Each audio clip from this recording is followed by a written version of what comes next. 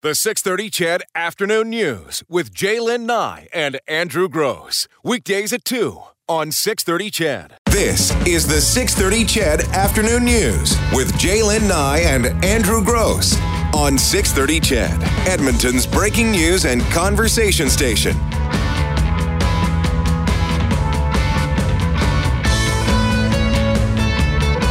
All right, well, you've been hearing about it on the news for weeks now. A national cannabis shortage has led to corporate battles for whatever pot is available. Here in Edmonton, city cannabis shops have been dealing with product shortages pretty much since legalization day, October 17th. Now, on that day, we spoke with Dan Rowland, who helped the city of Denver roll out legal pot in that city in 2014. He said there were big shortages there too, but it all settled out in time. We learned on the job, so to speak, quite a bit. There were supply shortages. We had many stores opening very quickly in the early days of 2014, and lots of retailers ran out, couldn't keep up with the demand. The market, as you would expect, starts to settle after a time. The market grows as more access is provided through additional retail. The sales numbers continue to grow, and you see some equilibrium there. Well, to help deal with some of the cannabis supply challenges in the province, Alberta Gaming, Liquor and Cannabis has stepped up and made some changes. With the details, we're joined by Heather Holman, the communications manager at AGLC. Hi, Heather.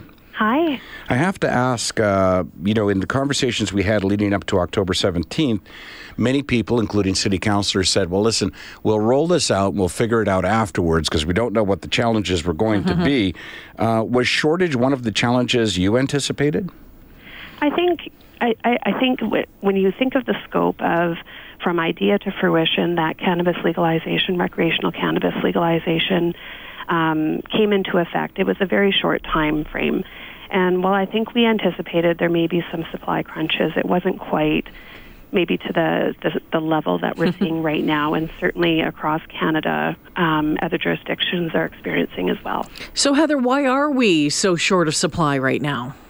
So, and I'll speak for Alberta, but essentially, I think producers are experiencing challenges in having the product available that they had committed to the jurisdictions. And, on one hand, we've got that, the idea that, a plant will not grow overnight. From our perspective, we're working with our licensed producers. In Alberta, we have 15 federally licensed producers that AGLC has entered into contracts with to provide recreational cannabis to the retail stores and for the online store as well.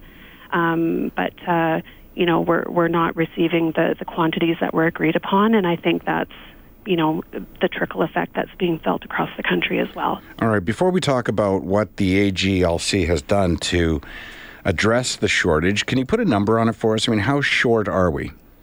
So we don't actually have a tangible number.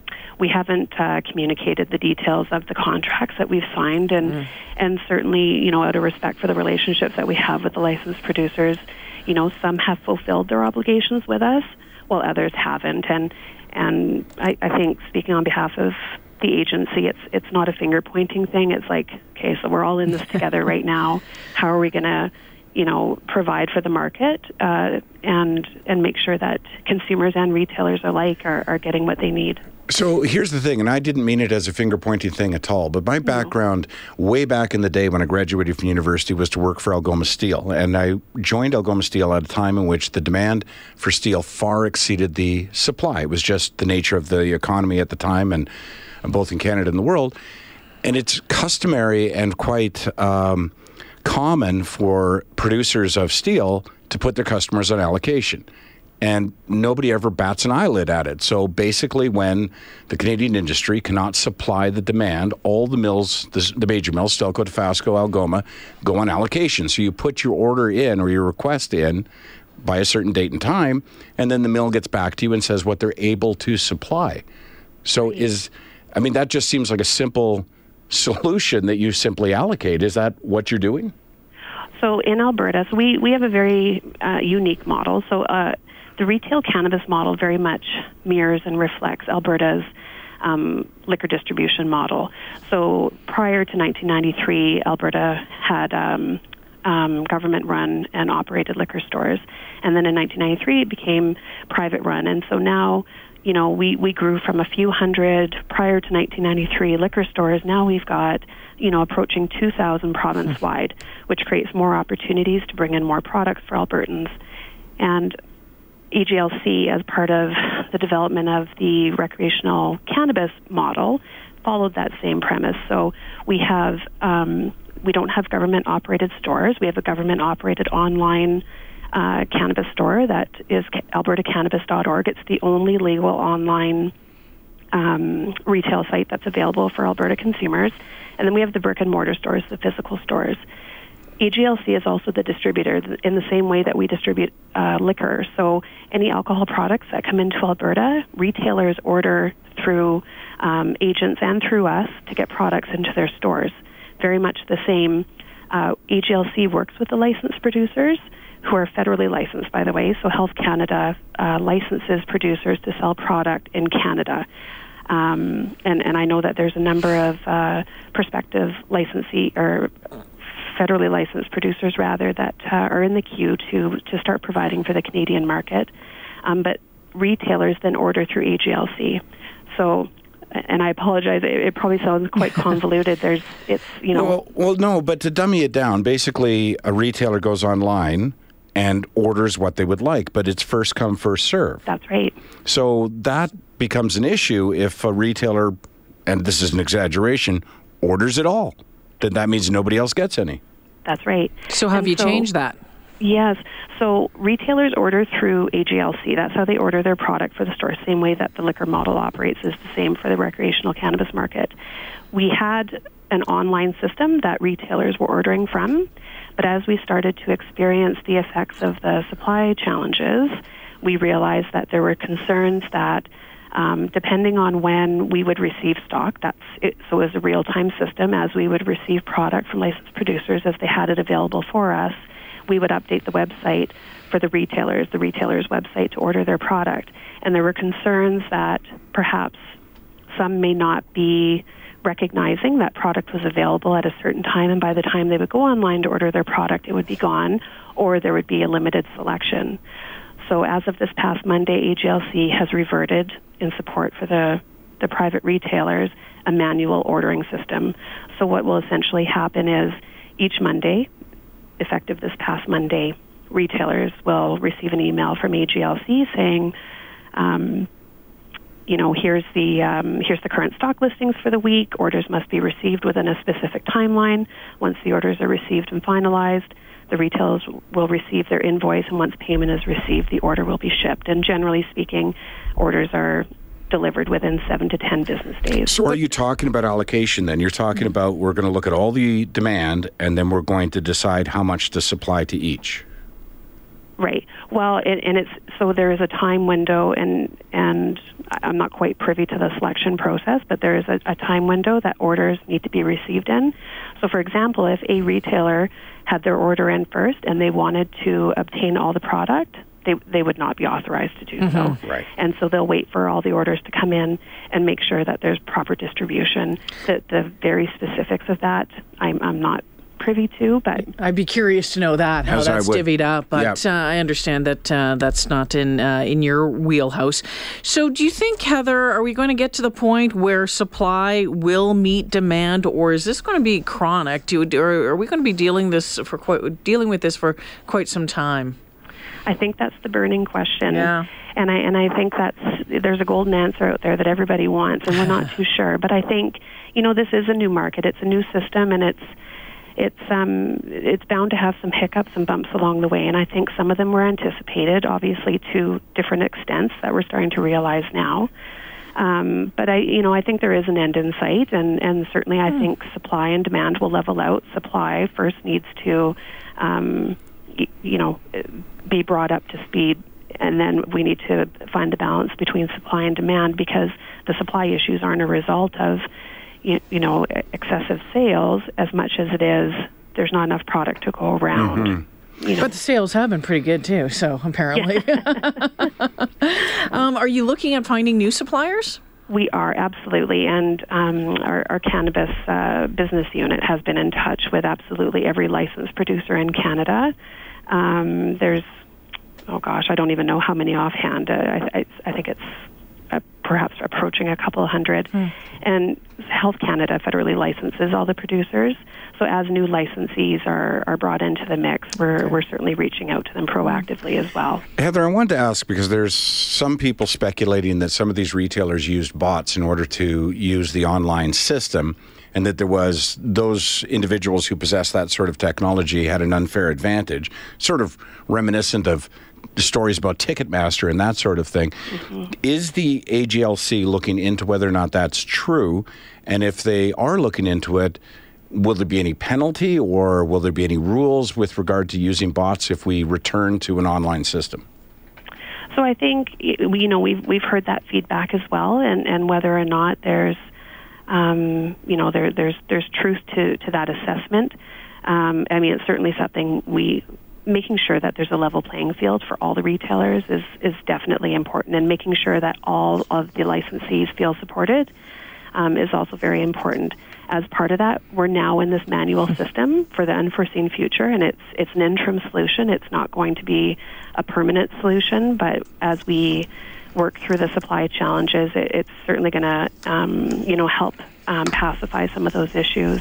I think there are some perhaps takeaways that the team can look at in a little bit more detail in the coming weeks and months to make sure that that's not going to be a concern.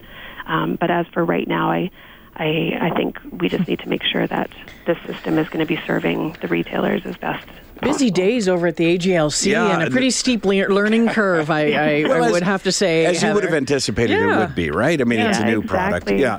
But Heather, I'm not sure that you ever thought that you'd know this much about cannabis and cannabis supply ever when you went into communications. There you go. It's my new superpower. There you go. I did want to ask you about this, if it's on your radar at all, and possibly this is the, left to the politicians, but there was a new Angus Reid poll that suggested 3/4 of Canadians believe the minimum age to purchase and consume cannabis should be raised to 21. Is there any conversation along those lines over there?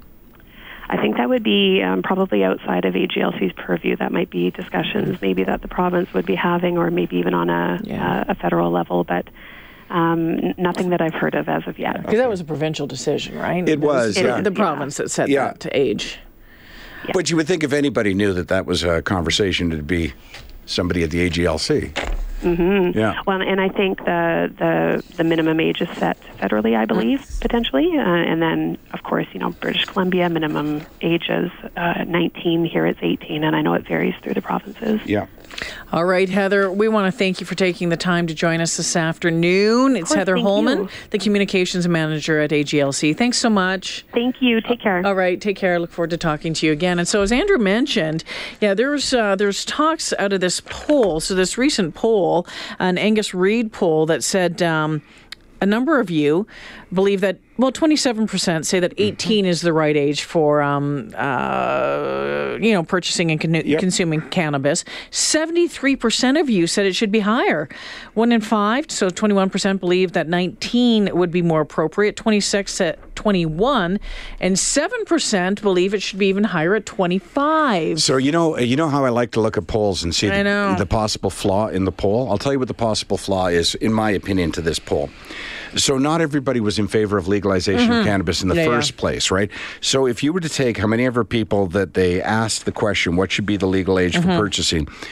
But first ask this question, were you or are you in favor of legalized cannabis? And everyone who said no, remove them. And get them out of there. Right. Then just take the ones who think legalized cannabis is a good idea and now ask what age should it be legalized at. And I think it'll skew much differently. Having said that, Chadville, as we go to break, are you okay with the 18? I mean, it matches up here in the province with drinking alcohol, or do you think it should have been higher, let's say? Are you good with 18 or not? It doesn't really matter because it is 18, but I'd be interested to know at 6:30.